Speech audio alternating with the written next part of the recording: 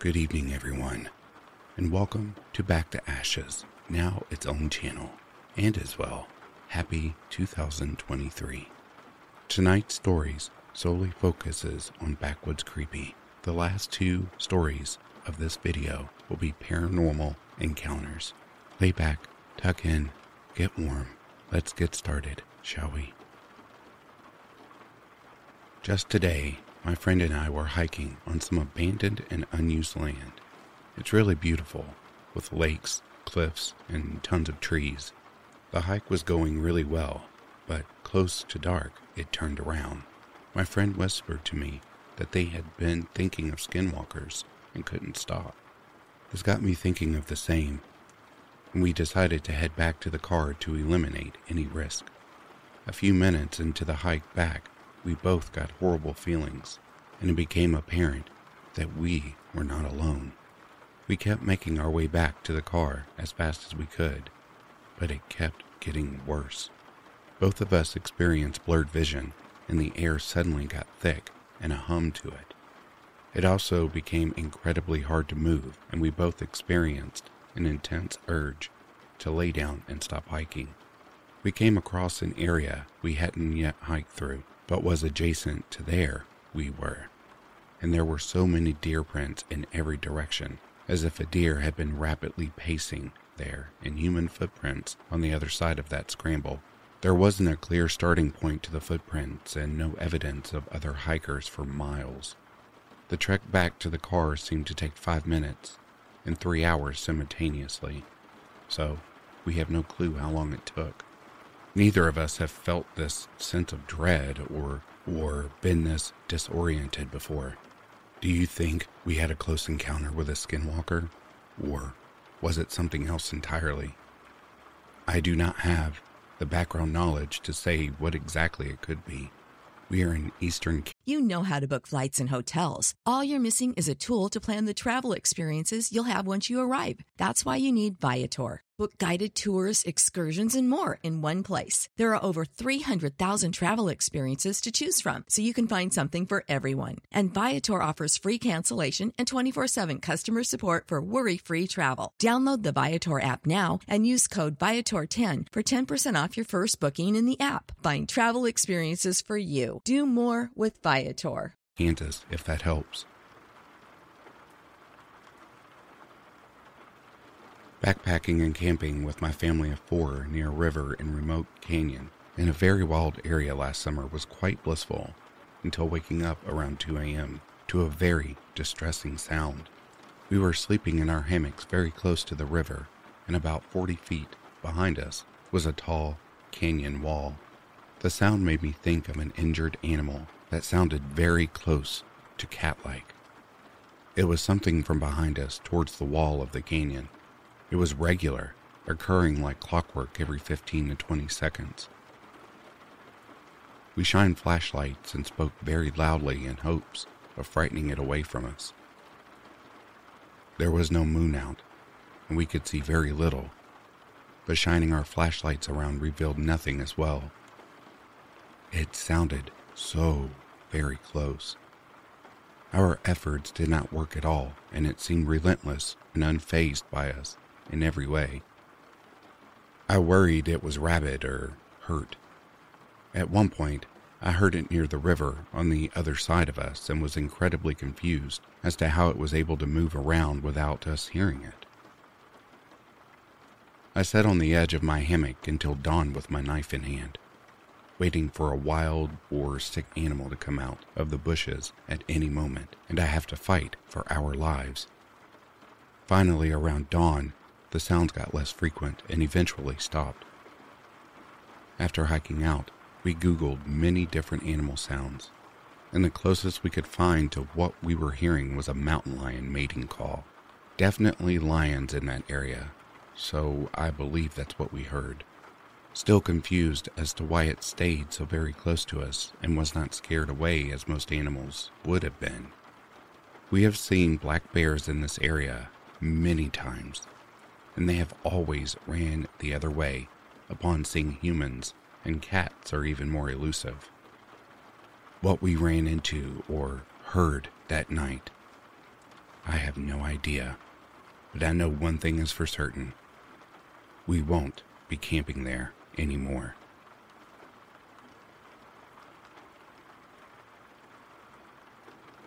This story is unfortunately true.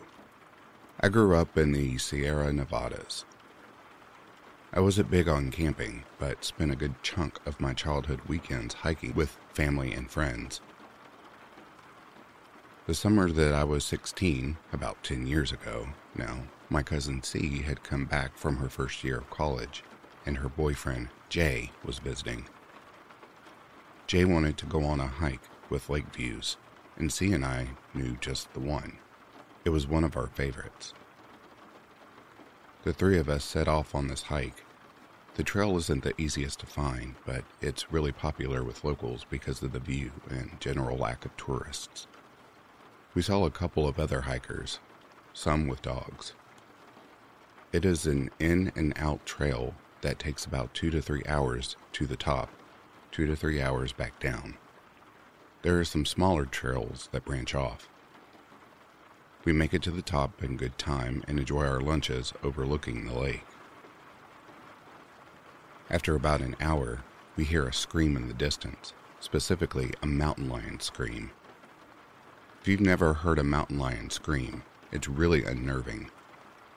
It sounds a bit like a very loud, terrified woman screaming. This is not good, because when a mountain lion screams, it's part of a mating ritual. That means there are multiple mountain lions, and close. The bears in the Sierras are softies, but the mountain lions will attack you. They'll attack your pets. They've even been known to attack bikers. Jay was really freaked out. C and I were wary, but it wasn't the first time we had heard mountain lions. We had both seen them before. There was also an incident where, as kids, we laid out some expensive steak in my backyard in the hopes of luring a mountain lion to take pictures of it. It did not work, and my mother was unhappy about the steaks. C and I tell Jay that we need to pack it up and get back down the mountain. About 40 minutes into the hike back, Jay realized that he forgot his phone at the lookout in a rush to leave, of course.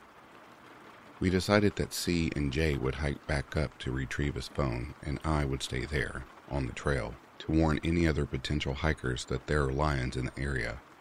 This is obviously not ideal for any of us, but seemed like the best choice at the time. I found a nice rock to sit on by the trail and was going through the pictures we took.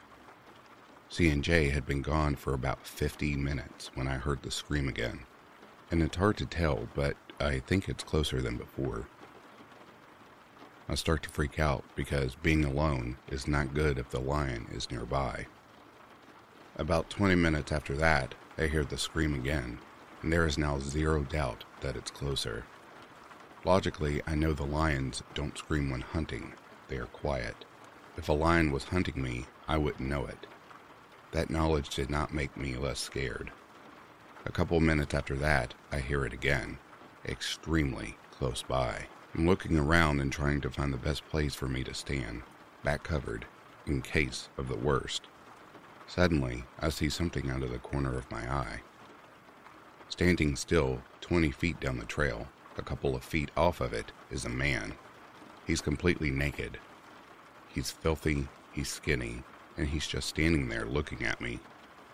If you don't know where you're going, it's easy to get lost in the woods around there, and it doesn't take long, being alone, lacking food and water, in the wilderness, to make people a little disoriented, a little crazy. My immediate response is that this man is probably a lost hiker, and judging by how dirty he was, he'd been lost a long time. He needs help. I started walking towards him, asking if he's okay. I suddenly get this feeling of wrongness. I don't know how else to describe it, but the hair stood up on my neck. I stopped in my tracks, maybe 15 feet away now, and had the overwhelming urge to run. It seemed wrong.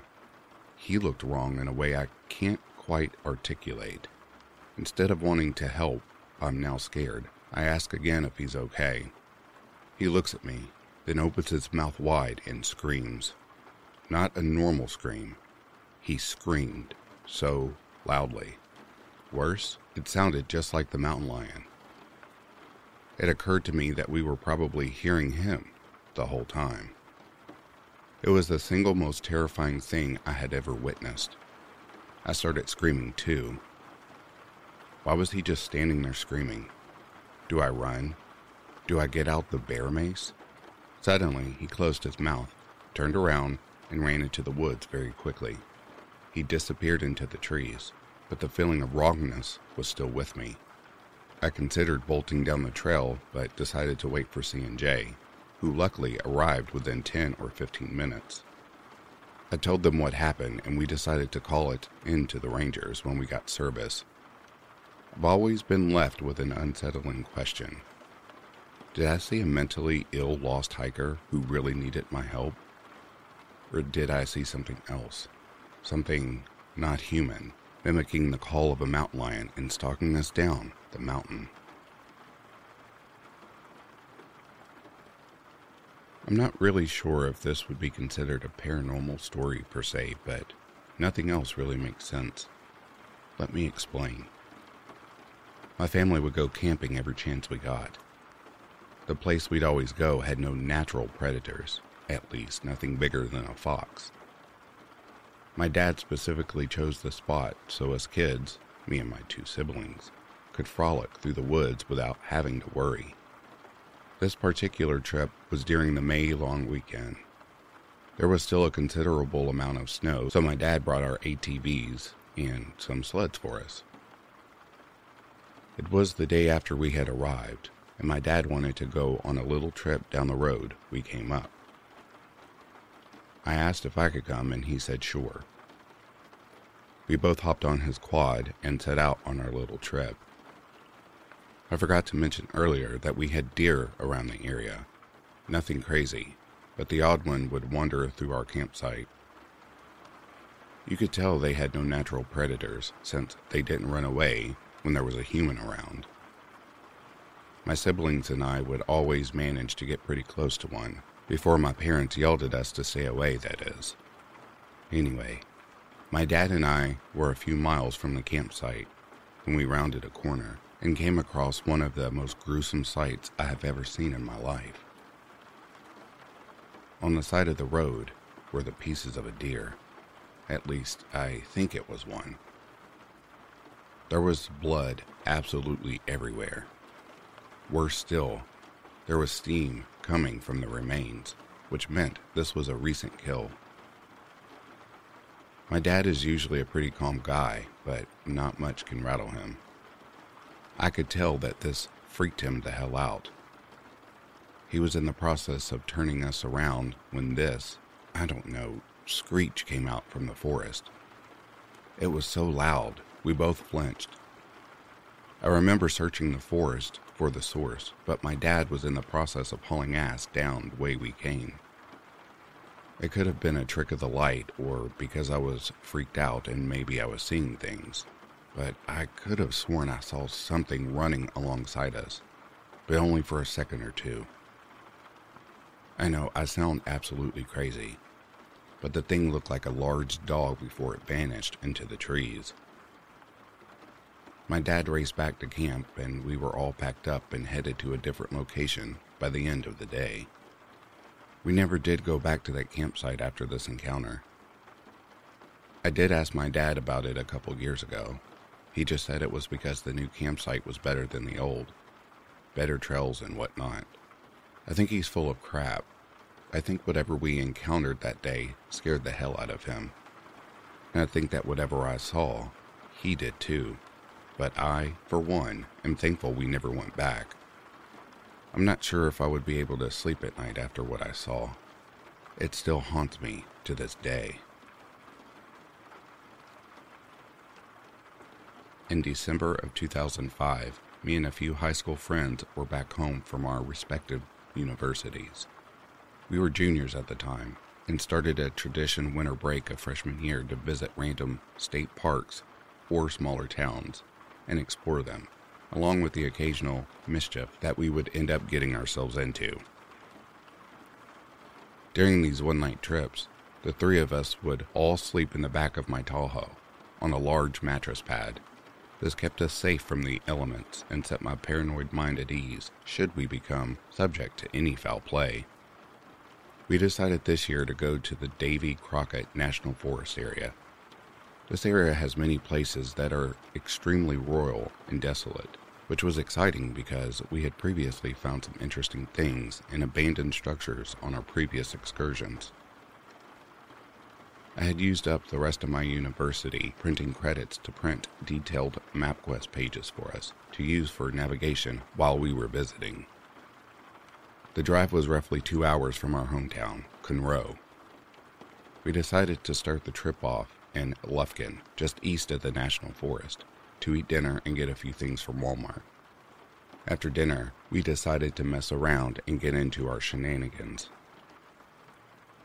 A few hours later, we found ourselves in Crockett, Texas, about an hour west of Lufkin. We planned on staying in a campground about halfway between the two cities. We had a lot of flexibility when it came to time. We explored random roads and went in a few abandoned buildings before getting bored and wanting to go elsewhere. By this time, it was 12:30 a.m. At this point in the night, I needed an energy boost, so decided to stop at a gas station in Kennard, Texas, which was about 30 minutes east of Crockett. I go inside to buy a few snacks, energy drinks, and a few cans of Skull to give us some fuel for the rest of the night. With a nice buzz from the energy drink and Skull going, we decided to get a little more adventurous and venture down FM 357, south of Kennard. We came across a few Forest Service roads that ventured off into rural residential roads and other county roads. I pull off on the side of the road to check MapQuest and match the cross streets where we were at and give it to my other two friends to assist with navigation. After getting back onto the road, I notice that it is 1:30 a.m. and we all joke about how we were miraculously still awake. I decided to head down the next service road we came across. This is where things start to get pretty weird, and where parts of my memory are erased due to the sheer adrenaline I had at the time. After driving down a few more service roads and taking random turns, we get to a road that is much more narrow compared to the others. By this time, I get incredibly frustrated because it is almost 2:15 a.m., and I don't want to stumble into anyone's front yard in a rural area in the middle of the night. I decided to slowly proceed down the road when suddenly I noticed a faint light in the distance. Great, I thought. Just great. I'm about to spook some random poor soul awake.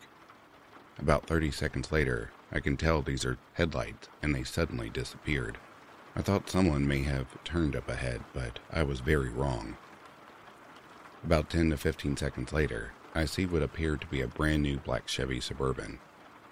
The second I put my high beams on, its lights turned on and 3 men dressed in full suits jump out and sprint down the road past my car. It was almost like they were lifeless. They didn't even look at my car. As they were running past me, the Suburban suddenly shifts into reverse and conducts the fastest reverse maneuver I have ever seen. At this point, I unholster my G26 and tell my friends to grab my AR. We were all scared shitless, and I had zero clue what we were about to come up on as we drove forward. Mind you, these were the days where cell phone coverage was non-existent in many areas of this region of the state, so we had no way to call for help if something happened. As we reached the end of the road, we came upon FM 357, the same road we originated from. How was this possible, I thought. I felt like we were just venturing further and further away from the road, and we passed a U.S. Forest Service fire station again on the way out, like we had on the way in too. I recently checked Google Maps for any U.S. Forest Service fire station off of FM 357 and cannot find any current or past historical data on it. The county tax assessor does not have any listings either. We get back on FM 357 and decided to book it to downtown Crockett, as we did not feel comfortable with sleeping in a campsite after what had just happened. I have since made sure to never venture down unknown roads without referencing GPS or maps. I am still processing that short but unsettling event. Where did those men come from? Why were they in suits in the middle of the forest? Where did the black Suburban go that vanished into the night? Me and my friends still occasionally talk about this incident, and no one can seem to come up with a sound explanation. The thing that bothers me the most is I cannot find any evidence of this road we were on. Google Earth software doesn't even have a road or satellite imagery that lines up with what had happened. Nor does it have evidence of a fire station, or any structure for that matter. My friend Samantha and I were so excited to take a road trip together to go hiking somewhere further from home. We'd been talking about it since we graduated college a few years back and finally found the time. Well, she always made the time. It was mainly me that had trouble balancing work with anything else. Looking back now, I wish I had spent more of this trip focusing on Sam, the scenery, and being present in the moment. I wish I had been a better friend. Sam was the most excited for our trip. The week before we left, she was texting me about restaurants in the area, stuff to do. She made a Spotify playlist with both of our favorites so we could listen to 7 hours worth of an eclectic mix of classic rock, pop, and black metal, and was marking trailheads we might enjoy on her Google Maps app. I felt bad for putting the trip off for so long. We got to catch up, explore, try cool food. We had a great trip up until our final hike. We're both in decent shape, and since we had the supplies and plenty of daylight, we decided we were going to try a longer, unpaved trail that went around this beautiful lake. It was the last hike of our trip, and we decided to take a more difficult and less crowded trail. Initially, it was a wonderful hike. The water was such a surreal shade of blue, and the pine trees and rolling hills were breathtaking. The air was thinner than we were used to, but so refreshing nonetheless. As we hiked around one bend, I almost ran into Sam's back. I had fallen behind, focusing on placing my feet in exactly the right location in the soft dirt so I didn't go sliding down 20 feet to the shore. Sam stood frozen, a deer in front of her blocking the trail. As I approached with my backpack jingling and breathing heavily, the deer stood for a moment more, tilting its head sideways at me before darting back into the pines. She looked back at me, her face tight. "Did you see that?" "The deer?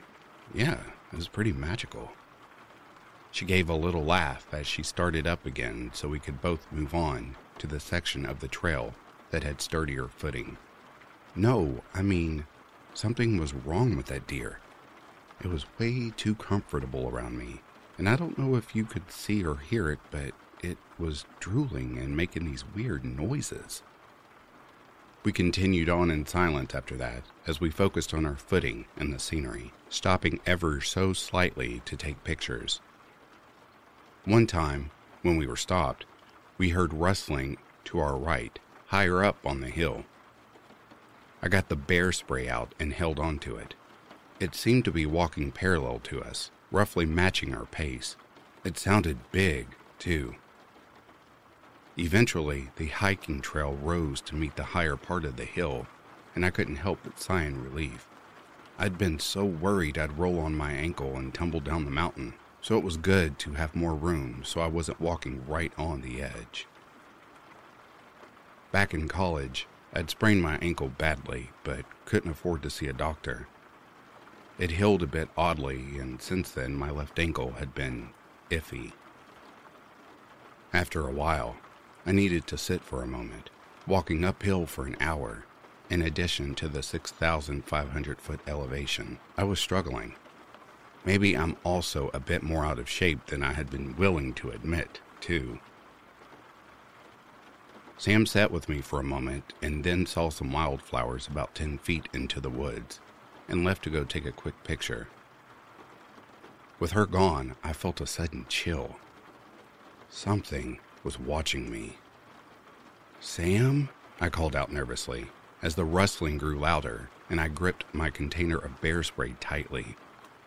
It stepped out of the woods and, it was just a deer. Or, more specifically, it was the deer. The same one that Sam and I had encountered. Now that she had pointed it out, I could see what she was saying. The deer had no issues approaching me. It was scrawny, walked slowly, like it had a bit too much to drink, and it was definitely drooling. I jumped up and waved my arms at it while screaming, "Go away!" I knew it was sick, and the poor thing was confused and probably suffering, but it creeped me the hell out. It cocked its head and seemed to be studying me, looking me up and down.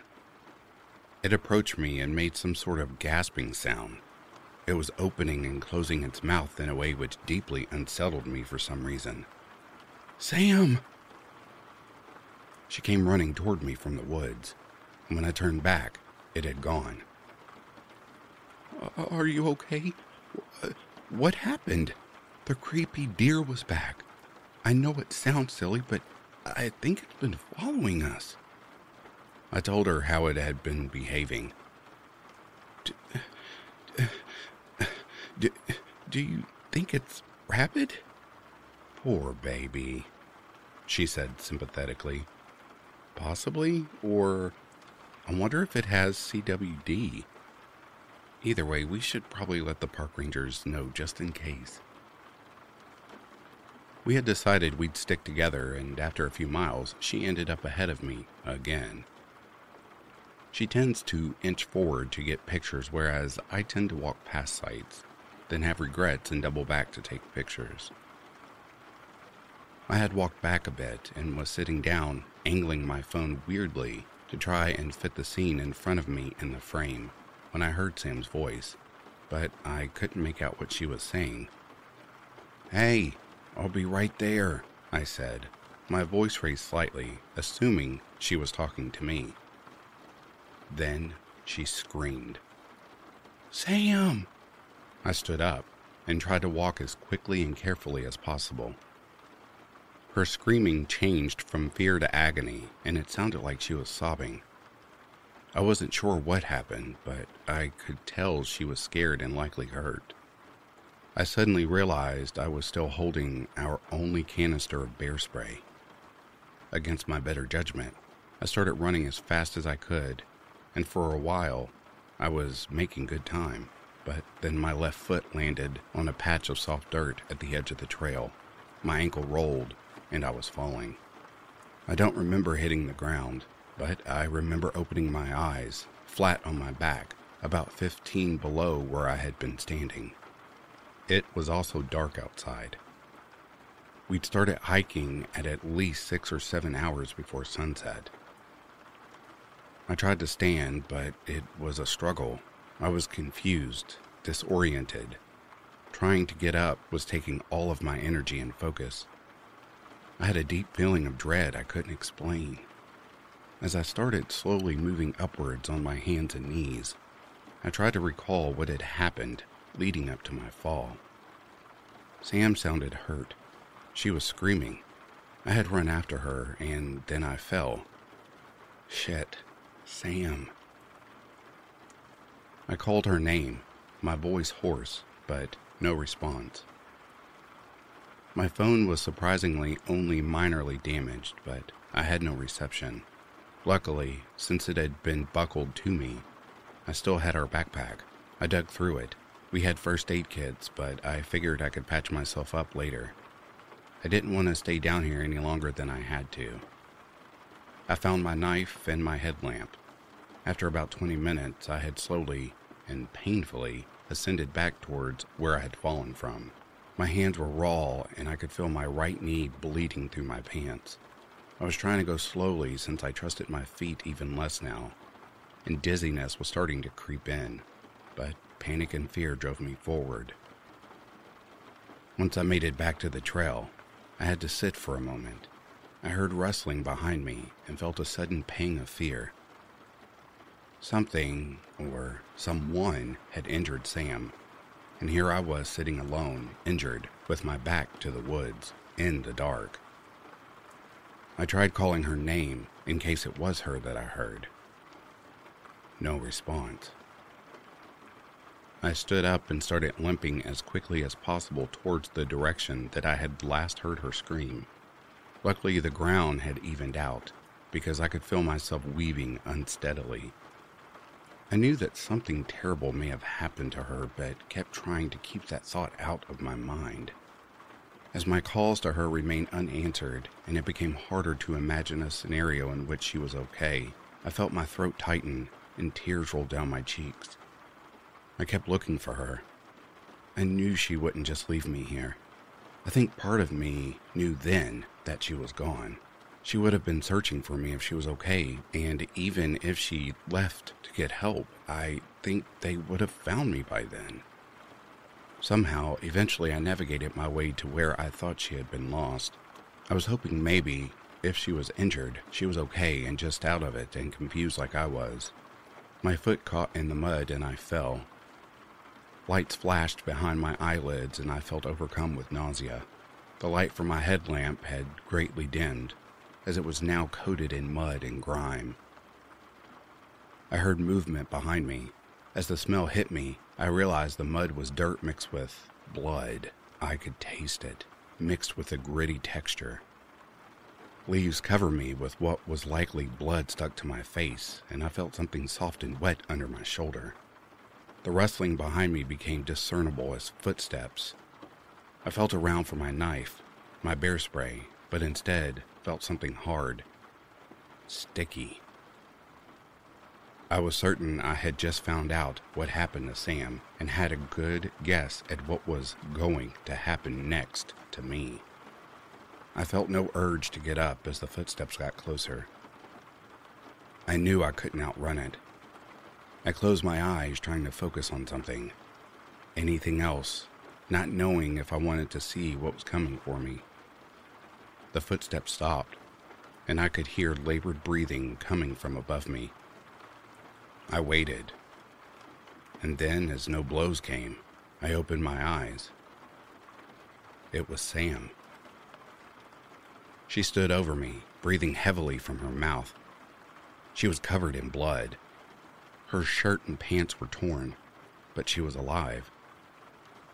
I let out a relieved sob and then could no longer hold back the tears.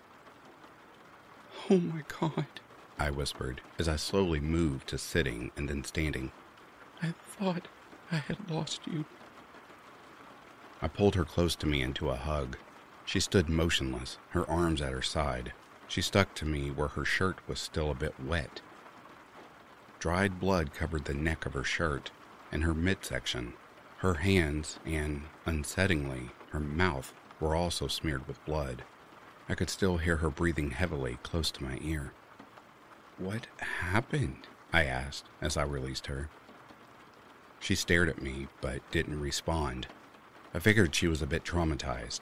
Frankly, I wasn't sure how she was up and standing at all after whatever had happened. She was a bit wobbly, but otherwise seemed to be able to walk. As we walked towards the car, she fell behind me, which made me nervous as I didn't want to let her out of my sight. She kept stopping, staring over her shoulder, while I tried to coax her forward. Eventually, after what felt like forever, we made it back. My ankle was killing me, but I had tried to move as fast as possible. Although the woods were eerily silent, I wanted to get out of there as fast as possible. When we got to her car, I was debating if we should drive ourselves to the hospital or call 911. I had this feeling of terror that I couldn't shake. I pictured us making it all the way here to the car and then something breaking the windows, attacking us. I decided we needed to leave now. "Do you have your keys? Do you think you can drive?" I asked. She had an old Jeep pickup and was very sensitive about other people driving her baby. Plus, I wasn't sure I could drive us with my ankle as it was. She said nothing. She cocked her head at me. "I know, we look like we've been mauled by a bear." I caught myself and winced, feeling suddenly insensitive. She clearly had been attacked by something or someone. When she said nothing, displayed no emotion or reaction, I cautiously continued. "But I have a bad feeling. I think we need to leave, like, right now. I'd rather call for help when we're back on the main road, or just drive straight to the hospital." She remained motionless, staring back into the woods, and I wonder if she lost her keys in whatever struggles she had been in. Luckily, I had her spare with me. I unlocked the doors and she continued to stand outside. I realized I would need to punish my ankle a bit more because she was far too out of it to drive. I slid in, but she remained motionless. "Sam, get in, please. Something is out here still. Please." She was licking her lips, staring back at me again. In the darkness, her blue eyes almost looked black. I leant back out of the seat and opened her door for her and had to guide her in. I buckled her in after she made no move to do so for herself. As we drove and headlights of passing cars illuminated the interior, I kept checking on her out of the corner of my eye. She was breathing in and out of her mouth and staring at me. I noticed now, in the better light, that she was drooling. "Hey, how are you doing?" No response, but she began opening and closing her mouth and making a wet gasping sound as she breathed in and out. Her breath reeked and her teeth were tinged pink. I don't have much medical knowledge, but I was worried she had a punctured lung due to the strange sound she was making. "Hold tight, we're about 20 minutes from the hospital." Despite my ankle, I drove as fast as I could. We made it in 10. As we pulled up, I helped guide her out of the car and walked behind her, steadying her. I noticed something. Her shirt was inside out. It hadn't been this morning. Likely because of how we looked, they found rooms for us immediately in the ER. I had a bad sprain and a concussion and would need a few stitches, but it felt so good just to be out of those woods. I asked the nurse that came to check on me about how Sam was doing. I mentioned to him I'm not sure if she was attacked by an animal or a person. I mentioned what I had noticed about her shirt and that we may have encountered a sick animal in case any of that helped. When he returned, he was clearly distressed. Sam was gone.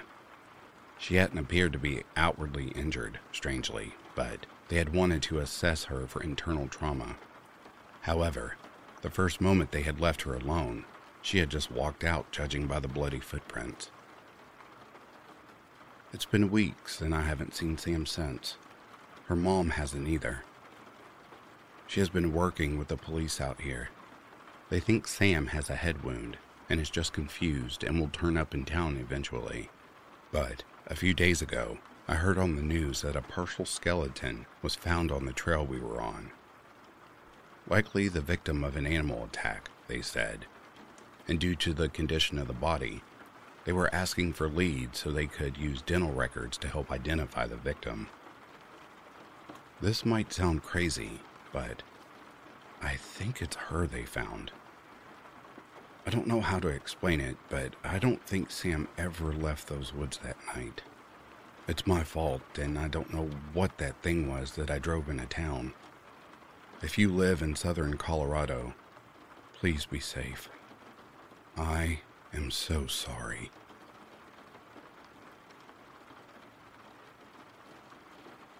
2 years ago, I went to go visit family up in northern Minnesota around Labor Day weekend. I will not give the exact location, but will provide at least a general location where this happened. To keep this short, I'm hoping someone may have had a similar experience, or may have a general idea what this thing or entity was walking around our tent. The general location was the Mary Brown Bridge in Monongahela, Minnesota. On that Labor Day weekend, my girlfriend and I were planning on spending time camping with her family. Both of us were very excited to get away from the everyday city life and anticipated a much-needed low-key weekend.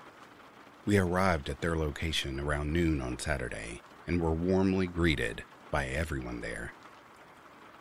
During the day and evening, we were enjoying ourselves with random fun activities and catching up on how everyone was doing. As dusk started to settle in, we all were near the campfire for a few hours until 11 p.m. Eventually, the family and ourselves called it a night and headed to bed.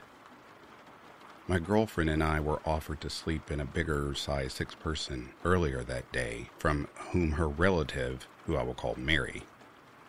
It was a kind gesture at the time, as we only brought a 2-person size tent. Having that additional space for our belongings and our air mattress was a nice added feature.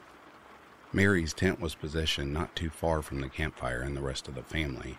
The family did a wonderful job clearing and maintaining the area for their smaller RVs and additional tents. To the back of the tent, about 20 to 30 yards, is where the woods started with semi-thick bush and trees. Us 3 were laying down chatting, and eventually they both fell asleep. For some reason, I couldn't sleep, so I was on my phone passing time, hoping to eventually drift off to sleep. This is when I heard faint activity in the woods about 40 yards back. I dismissed right away as deer are known in this area and continued to space off on my phone looking at random things. About 10 or 20 minutes later, I heard that thing getting closer to our tent. I could distinctly hear twigs snapping and moving between bushes, getting closer to our tent and clearing. This started to get my attention, as I could start physically feeling a faint shake in the ground as this thing or entity was wandering around. Moments later, that thing was about 10 yards away from our tent, walking and running back and forth. Each step this thing took, I could physically feel the vibration from the ground. This thing was big. The best way to describe this feeling is if you went to a live rock concert and felt a kick drum hit your body.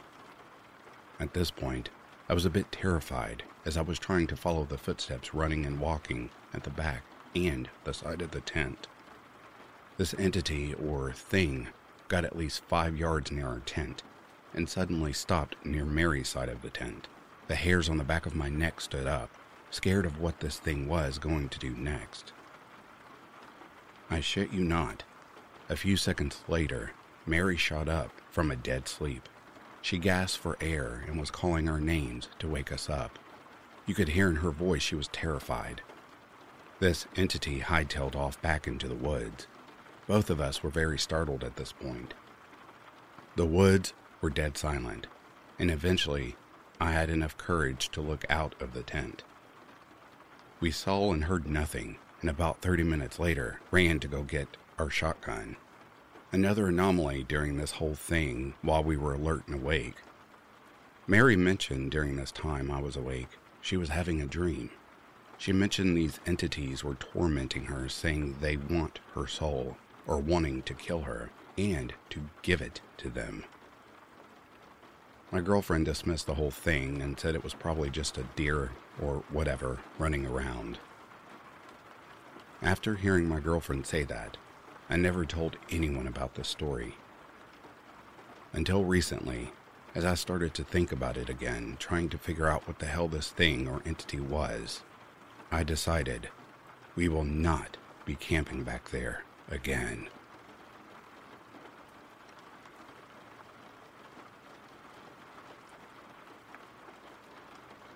At the time, I was a 20-year-old female, and I had just moved alone to a small town in upstate New York. I had grown up in another slightly larger town about 60 miles away and just wanted a new start. I love camping, often go camping in the Adirondacks, but at that time I hadn't yet met friends to go camping with, so I wasn't going to go into the real woods alone. Down the road from me, I had been walking and found an area where the power lines cut through a wooded section. The power lines were perpendicular to the road. It was near a house, but far enough to the right of the house where I thought people wouldn't mind if I walked up the trail that the power lines made. Not sure about other countries, but the U.S., they keep power lines clear in case maintenance is necessary. So I wander up there, noticing how it's actually pretty deep woods, and I can get far enough from the house that I saw on the road that they couldn't possibly think I'm trying to break in or anything. Bing. Idea. I could go camping up here. It's secluded enough to give the real woods experience, but close enough to the road that I wouldn't be in real danger of wildlife or anything. Okay, sweet. So I do. I set up camp in this little clearing that I accessed by climbing the hill, following the power lines, then turned left onto what seemed to be a deer trail. Deer are everywhere in New York. Then I came up this really nice flat grassy clearing. I built my fire off to the side, after making sure to clear the deadwood, etc. I'm feeling really smart and independent. It was creepy to sleep in the woods alone, as I had always had at least one camping companion, but whatever. Next day, I decide to wander further down the path to see where it leads.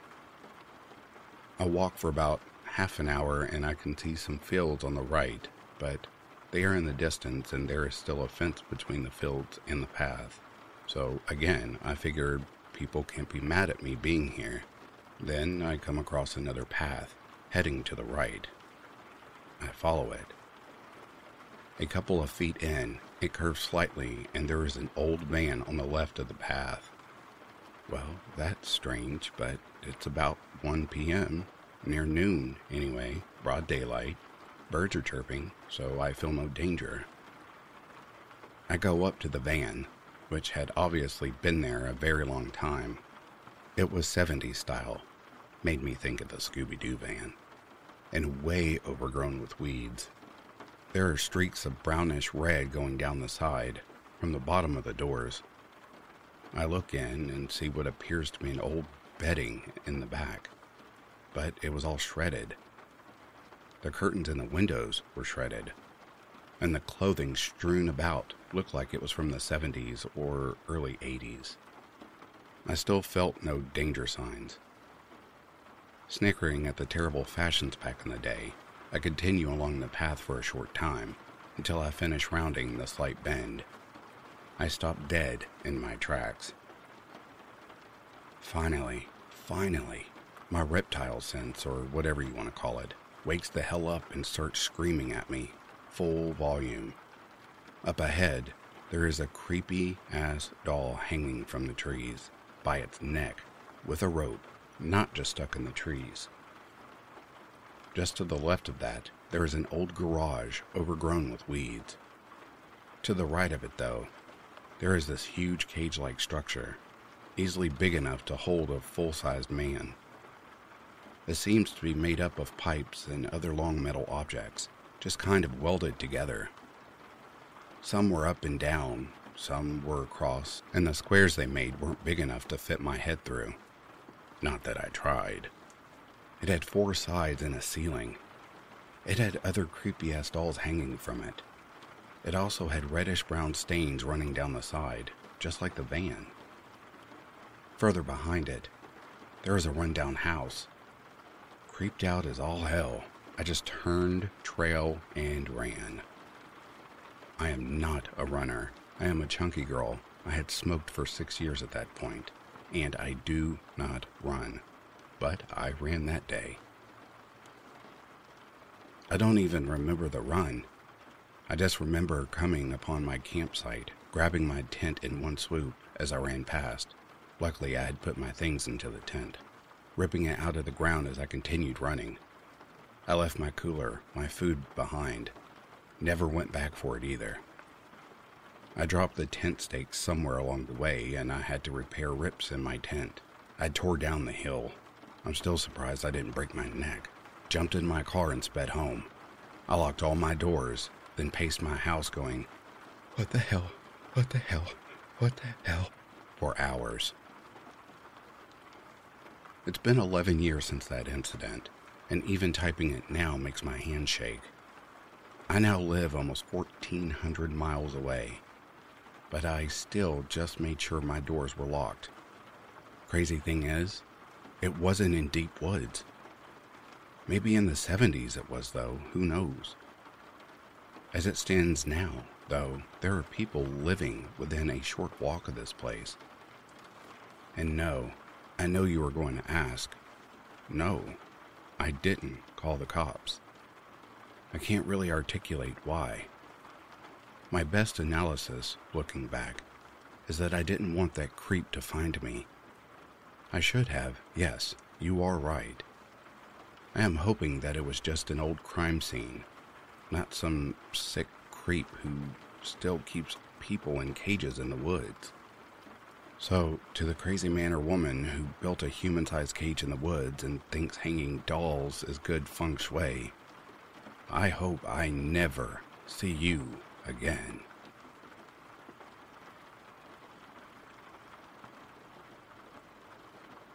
I went backpacking alone over the recent long weekend, which was 10 out of 10 beautiful. The second night, I camped at a beautiful high-elevation lake, which could also be accessed by a short 1-mile trail, so there were a few other campers and several people who were just day hiking or fishing. It was late afternoon, and I was sitting around my camp reading when a guy walked by carrying a fishing pole and a small cooler. I didn't think much of it, but 5 to 10 minutes later, he doubled back and came and said hi. I said hi and went back to reading, and then without warning, he then sat down on a stump next to me. I was completely taken aback at this invasion of my space. He started asking me questions that were really just statements, but in a creepy, amused tone like, "So, you're just reading?" And then looked behind me and noticed my tent and said, "Oh, you're staying the night here alone, huh?" I didn't say anything in response to this in particular, but it's obvious that I am. It's hard to explain, but his vibe was just really off. I was so uncomfortable that I couldn't even really form words or tell him I was trying to be alone to get him to leave. I was honestly paralyzed. His eyes were so dead and dark and just drilling into me. I just responded with, "Uh-huh," or "Yep," or something, and just tried to pretend I was still reading. Without warning, he pulls out and cracks a beer and lights a cigarette, and just starts blowing it at me. At this point, I was so uncomfortable and just not responding. Soon, another hiker wandered by, and he strikes up a conversation with him, and I took the opportunity to grab my water filter and bladder and pretend to need to get water and to go to the bathroom. I went to the shore and filtered some water super slowly and saw him walk away to go sit with his new guy, which made me super relieved, except that he kept looking in my direction. I walked back up the hill to use the restroom. I came back eventually and got inside my tent, and for 20 minutes, everything was fine. I had the rain fly pulled back and was watching the sunset and loosely organizing my things when he popped out from behind my tent and stood maybe 1 foot from my door looking down at me. He didn't say anything but just stared, laughing, really creepily, fake-like. I asked, what? And his response was, "This is just really funny." I felt literally sick to my stomach and finally responded with something like, "I'm taking a nap now, so have a good night." He laughed again, but luckily left.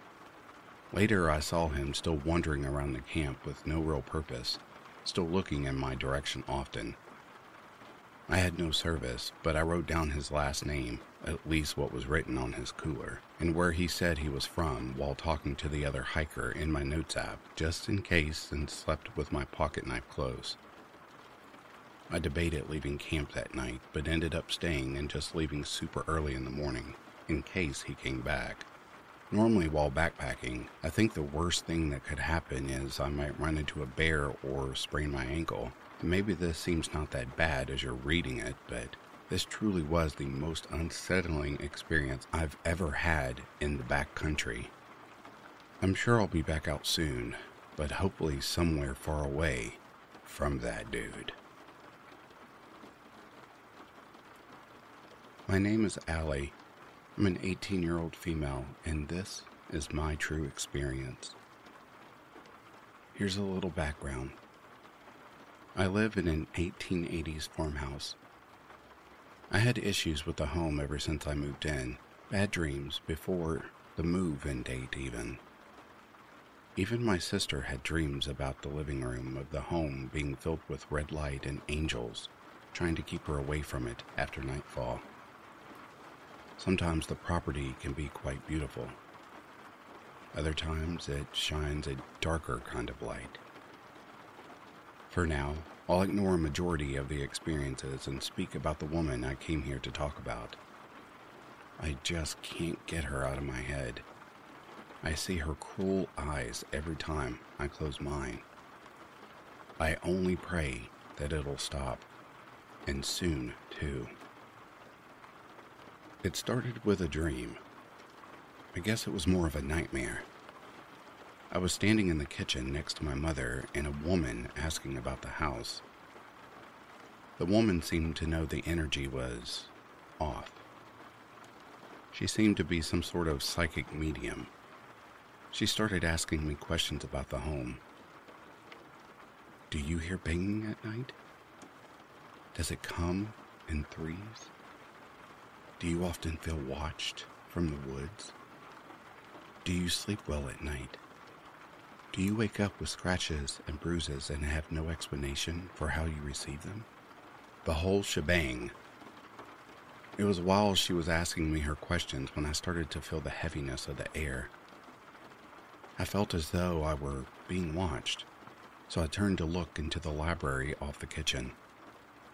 The light for the library was off, but I could still see through the dark due to the dim glow of the hanging ceiling light in the kitchen, though I honestly wish I hadn't been able to. When I looked into the library, I saw a figure hanging from the ceiling upside down. She was standing with her arms out, as though she was formulating an upside-down cross with her body. She was mocking Jesus Christ. She dropped down from the ceiling and dragged her body across the floor before standing up in the doorway entrance from the library to the kitchen. She walked over to me and grabbed my shoulders, and without moving her mouth, she told me that she was never going to leave, that I couldn't send her away and she was always going to torture me. I began screaming at her to leave in Jesus' name. She only smiled. I pushed her out of the house, but she still smiled at me from the other side of the door. I woke up breathing heavily. The entire day I could feel this woman's presence around me. I was sure she was real. This was the first time I had seen her. I decided my room was the problem, and since I didn't want to see her again, I changed where I had been sleeping. I went to go sleep in the room off the garage on the couch. Everything was fine for a few nights, until it wasn't. I had been dreaming of an elderly man. He was standing at the entrance of the doorway to the room I was sleeping in. He simply told me to run and that she was coming. The look of fear on his face was one I'd never seen on anyone before. He was horrified. I asked him what he meant because the woman wasn't on my mind, but all he did was point. I looked over to see the same woman from a few nights ago before running towards me. her black frizzy hair and solid black irises staring into my soul. As soon as she reached me, I felt a heavy weight on my chest, and I began to wake up and be in the real world, but I was unable to move my body. I tried to open my eyes, but I could only manage to open them for a second or two at a time, and every time I did, I saw the woman crawling around the couch. My eyes were closed for most of it, but I felt her get on top of me, and my eyes opened one last time to see her on top of my body, ready to bite me before I passed out. I don't know if I was afraid or simply tired. Maybe both. When I woke up again soon after, I checked my phone to see it was around 5:47 a.m. It wasn't that early, and there was some light from the outside windows. I sat up in bed trying to process what had just taken place.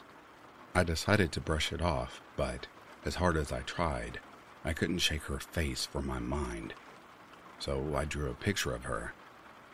I'm not an artist by any means, but I needed it down on paper. This was the second time I saw her. I decided to stay in the room off the garage because it was clear that it wasn't the location. I didn't see her again for another few nights. Until I did. I was dreaming again. I sat up in bed because I felt her near me. It was a sickening feeling that I couldn't mistake for anything else in the world. I heard scratching from a nearby door, the entrance to a closet in the corner of the room where my mother kept large racks full of tablecloths and bags of unopened chips. I turned my attention towards the noise. The door to that room is a difficult door to open. I often have to throw my entire body weight into the door to open it, but at this point it opened on its own. As the door slowly opened to nothing more than a crack, I could see half of the woman's face. Her blank, expressionless face stared at me from behind the door. I didn't move, nor did I make a sound.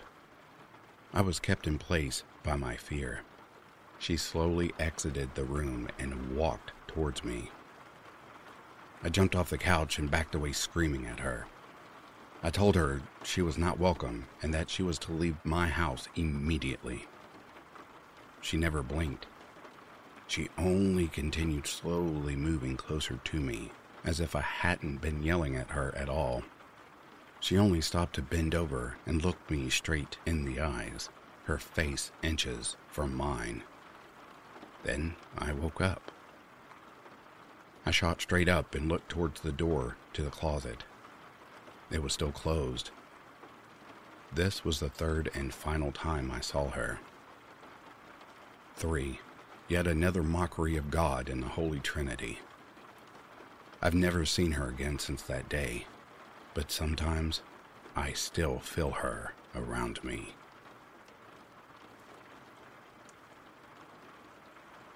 I may need your help with this.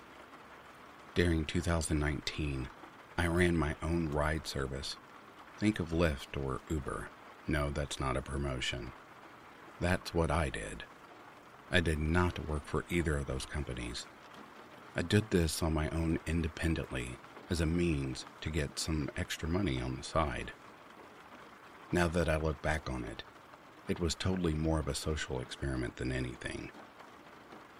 I had presented myself and my vehicle information to all of the local police departments, as with the state police of my area, so they knew who I was if I seemed suspicious driving around late at night in the different areas. They were on board with it, and so was I, and I began this short stint of a positive public service. That's where this begins. Aside from the occasional troublesome passenger, nothing out of the norm really happened. You know the saying, they only come out at night. This is very much true. I began this experiment in the late summer of 2018, and by February 2019, I was definitely deciding on putting an end to it. I don't remember the specific day, but it was mid-February and after 2 a.m. It was very cold, if not at or below freezing. I was finishing up a route that typically consisted of those needing a ride home from a night at the bar. I didn't have many passengers that night, so I decided to wrap it up and head home. I was leaving a neighboring town that's only about 2 miles from my own, sitting at a stoplight in an intersection when this sudden impulse to take an alternative way home came over me. A road that cut up over a hill through the woods and semi-circled back to the same highway, had I not gone that direction in the first place. I was tired, yet I debated with myself as to whether or not I should. I didn't have long until the light would turn green, and finally I said, screw it. I chose to take the road that went straight instead of the usual one to the left. Why not? I do like a good little adventure now and then. There is where I made my mistake, to a degree. I crossed the highway and went up the hill, and I hadn't driven very far until I was met by a pair of glowing, greenish yellow eyes. First thought, a deer. Normally I stop. I was no more than 30 feet from it when panic began to set in. It wasn't a deer. Whatever it was lying on its side, looking up the hill. It turned its head to look at me, and that's when I thought it to be a large dog instead of a deer. It was solid black in color, and then it proceeded to sit up on its haunches very much like how a person would. At that point, I truthfully believe it to be some species of ape or large monkey. Let's pause. Whatever this thing was, it was very difficult to determine its shape despite the fact that my high beams were shining directly on it. It wasn't that it was amorphous, it was to the fact that it was blacker than the black of night. When it sat up on its haunches, it continued to alter its focus from looking up the hill to looking down towards my car, back and forth, like I caught it by surprise. It then stood up on its 2 feet. When I got the best view of it, it was approximately 6 feet tall, built and shaped in every way a human man is. Head, neck, shoulders, arms, hands, torso, legs, and feet. It had no distinguishing features other than it looked like a living silhouette, or a person dressed in nothing but a solid one-piece black spandex bodysuit. I knew it couldn't be the latter, for what person would wear that in the freezing cold of mid-February? Never mind, don't answer that. There was no texture to its appearance. No hair, no horns, no fur, just the blacker-than-night, silhouette-like shape with the 2 glowing greenish-yellow eyes. It made no sound whatsoever, but looked as if it was deciding on what it wanted to do, since my sudden arrival to where it was. I saw this thing for a grand total of what I will guess to be between 1 and 2 minutes. It stood frozen in its stance before suddenly turning to the right, walking and stepping over a guardrail into the woods. My heart was racing. I was mortified. Despite this, I summoned the courage to drive to the very spot where it had been standing, 1 foot on the brake, the other on the gas. I rolled down my passenger side window to see if I could see it again, or hear it, or smell anything. Nothing. Not even the crack of a fallen branch or underbush.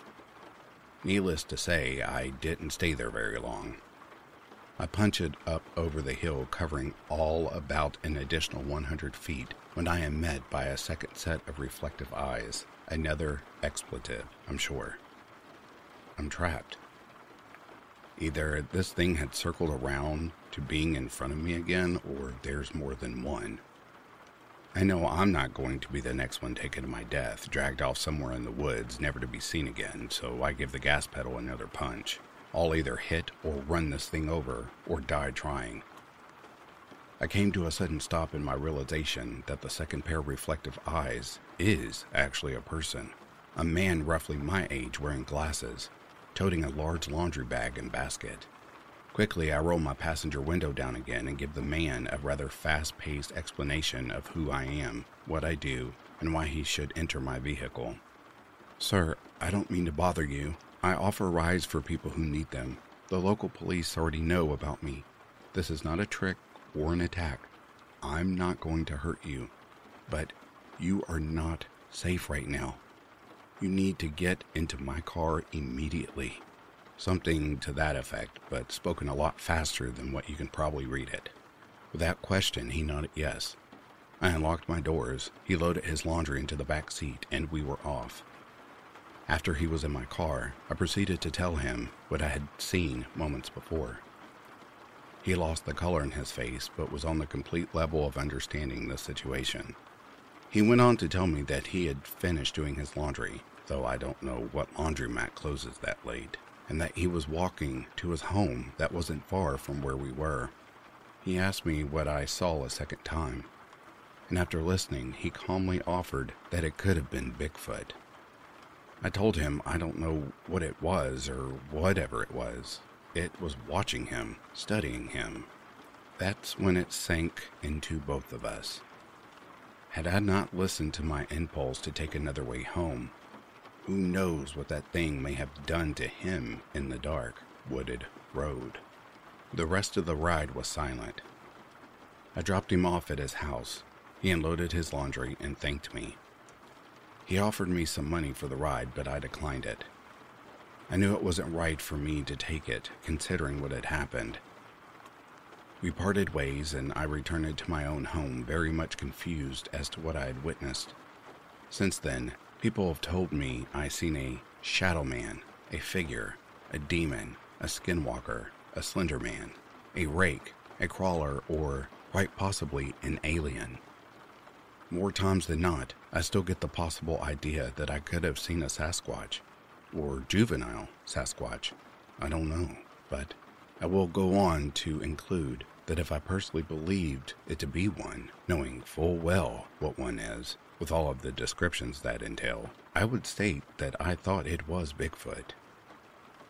I sometimes still take that road even though that happened 4 years ago, almost daring myself if I will or won't see that creature again. And that concludes tonight's stories, my embers. I hope you are tucked in, warm, and soon off to slumberland. I'll read to you all soon. Good night.